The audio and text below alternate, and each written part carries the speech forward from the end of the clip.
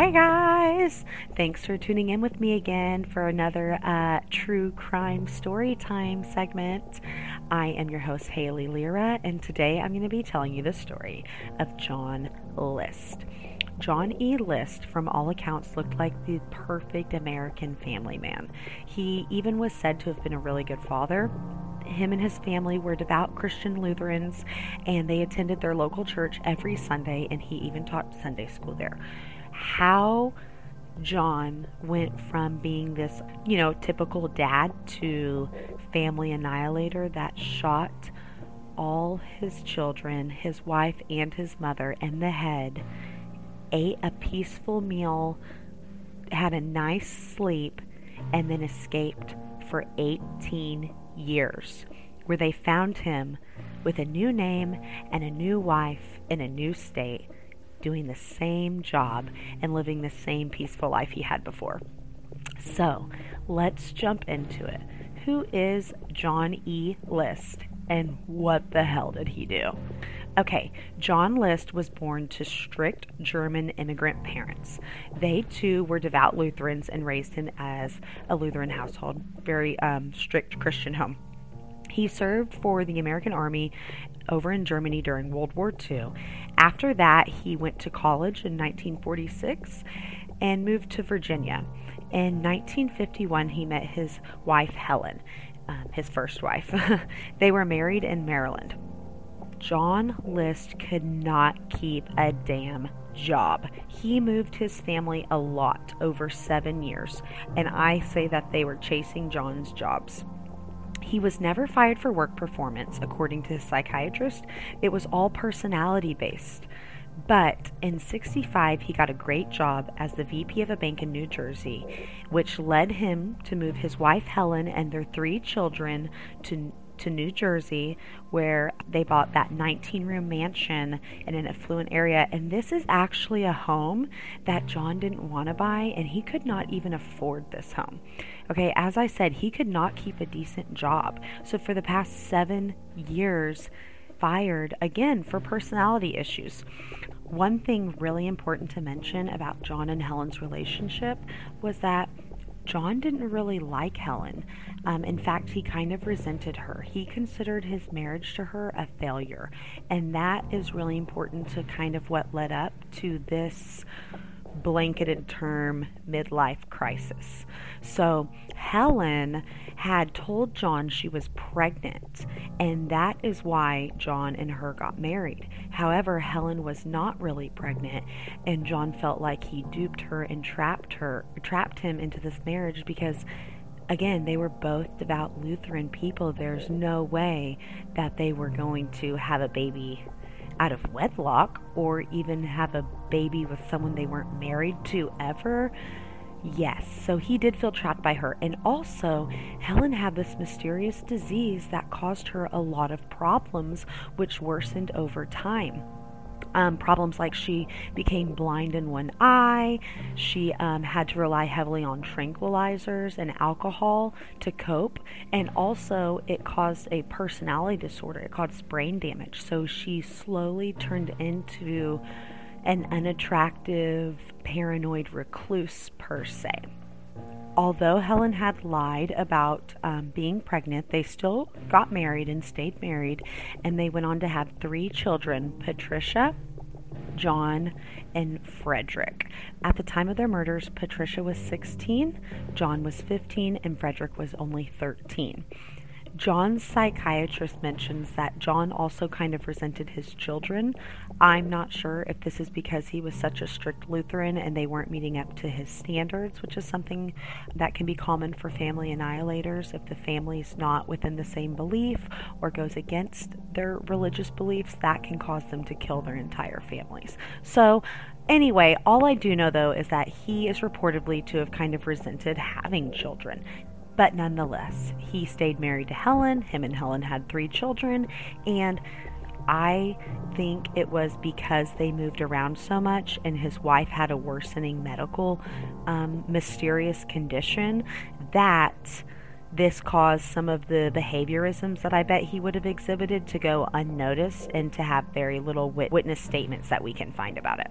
things leading up to him to act out in this way.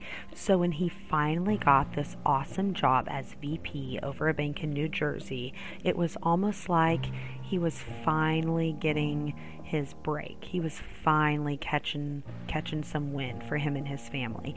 So he does report that he did not want really to buy that big house and have the financial pressure of that 19-home mansion. Now remember, this is a 19-home mansion, which includes a ballroom. It's got a beautiful green, luscious estate, great property. And there's also a third-story apartment, which his mother lived in. But again, John says he felt really pressured to buy this house, and he even had to borrow the money from his mother and move her in, which kind of put a lot of strife in his life. He really didn't like it, the tension, I think, with his mom being there. So that's where we're at. They're in this 19-home mansion. Helen's health is steadily declining from this mysterious disease. She's getting weirder. He really resents her. He resents this house. He resents the financial, burden of his family. And also, because of his religious beliefs, he believed that poverty was a sin. And he could not bear with the thought of him and his family going to hell because they are going to be forced into a life of sin from poverty. Very extreme belief in this. So, no surprise to anybody, I'm sure, but after only a year at the VP job, John gets fired. And John cannot find a damn job again. However, John does not disclose this to his family. He has too much pride and lacks the humility. He could not bear to also stay around the home. Like, I guess he never would just say, oh, I'm going to take some time off work or whatever. He got dressed every day and went and would do things like read the newspaper at the train station and I guess just stay gone. So while John doesn't have a job and he's out pretending that he's at work every day, he's secretly funneling money out of his mother's bank account, which he was on the account as well. So I think it was pretty easy for him to do, and that's why I don't know if it went undetected. There's no record of it, but I don't believe his family knew his financial situation and that he was almost bankrupt. Weeks to John leading up to officially being bankrupt, he had really thought through all of his options. He said that he didn't want to kill himself because he thought that, he would immediately go to hell. And for two, his family would then be left to be poor, which would cause them into a life of sin, and they would also go to hell. So the only option left, he thought, was that he could kill all of them and they would be sent to heaven because their souls would still be pure and they aren't in poverty, and that he could get forgiveness and just, meet him up there. One of Jackie's teachers, I guess it was actually her drama theater coach, he did mention that Jackie's dad thought she had maybe tried drugs and was really upset about pretty typical 16-year-old girl stuff she had been doing. That could have also put into this pressure of, oh my gosh, my family's failing, I'm failing, we're going to go to hell, we're going to be poor, Now, what most believe, and I think has a really big part of why he snapped, is after 18 years of marriage, he found out that Helen didn't have a mystery disease. Helen had been hiding from him and her doctor that she had syphilis. Yes, so Helen was a widow actually, who had 2 children with a previous husband that died in action in the army, her first husband. And that is who she contracted this STD from. Well, John List, being such a devout Lutheran, I can't imagine what he thought, like how impure he felt, they say, because of this being an STD and the fact that his wife, this was happening to her body because of that. I'm sure with his strict Christianity beliefs, he thought this was almost like a payback to her. Now, that's not reported anywhere. That's strictly my personal opinion. So, All this together, this is what happened. Late into the year 1971, John E. List annihilated his family and fled for 18 years. It was a month past when neighbors actually found it odd that he had left all the lights on and they were slowly burning out. A high school employee also questioned the absence of Patricia, who was 16, after she'd been gone for weeks from school. All the children were gone for weeks, though. When authorities entered the home, music was left playing on the intercom system, classical. All the members of the family were found shot dead, along with a note to his pastor, and it was extremely cold in the home. Now, I am going to give you guys his perspective of that morning from an interview he did while he was in prison before he passed away. So he says that he got up that morning and he got dressed and went to breakfast with his kids. He said that he wanted to act cool and calm and not give away any signs that something was going on. While the kids were off at school, John's first victim was his wife, Helen.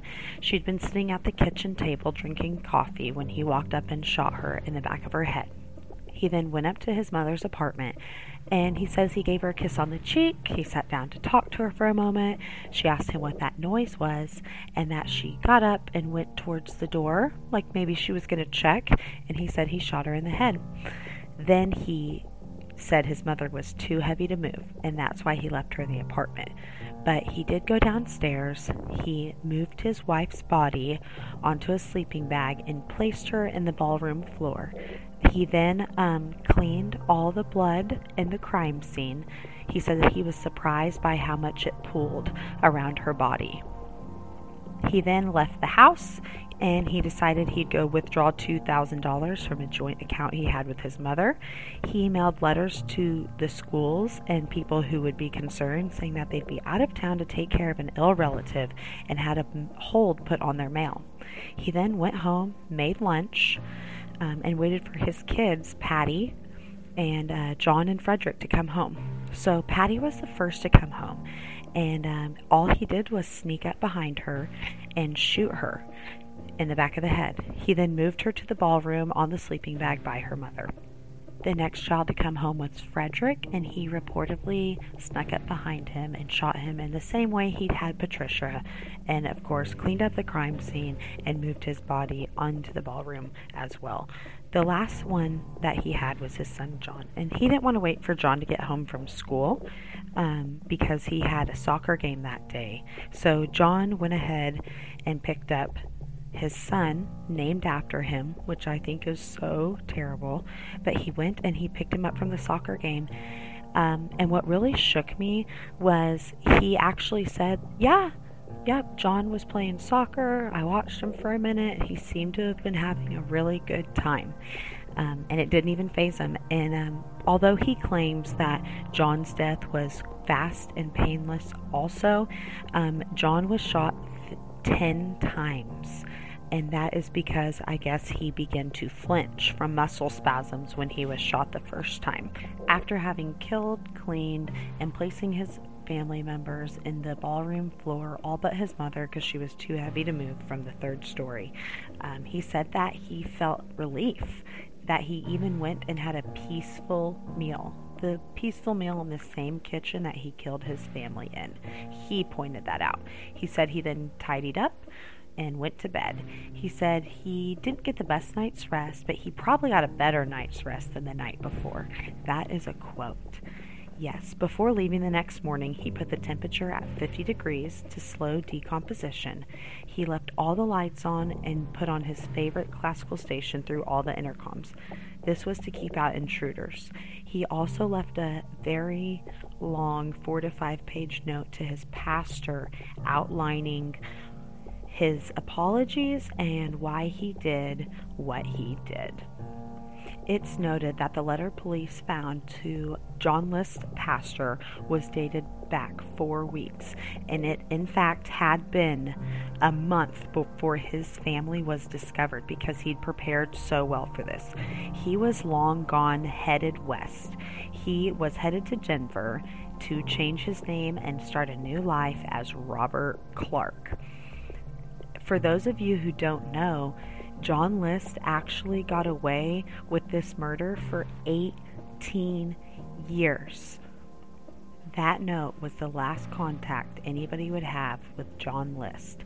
And in it, the only excuse he gave was that he felt like if his family had succumbed to poverty, they would all go to hell, and he actually did this to save them and save their souls. Now, how the hell did he get away with this for so long? Okay, so his car was found at an airport, at the Kennedy airport actually, and that was the last sign of him.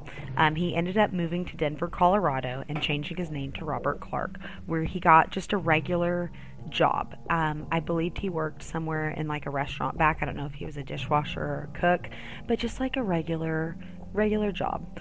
And he kind of went incognito and low profile. He later ended up going back to accounting, something that he'd failed many times at keeping a job at, and he actually met his second wife at church. He was still a practicing Lutheran and believer, and ironically, after marrying Dolores and being married for years, he became a really big fan of this show called America's Most Wanted. And John would tell everybody to watch this show, and he really liked it. Well, he watched the tail end of an episode about him, and he actually said that he was surprised at the accuracy of their composite. You see, they had like a smaller life-size version of his head, and which did look a lot like him, and they described him to a T. He was described as having like a very calm, timid, friendly personality with horn-rimmed glasses, just a regular man.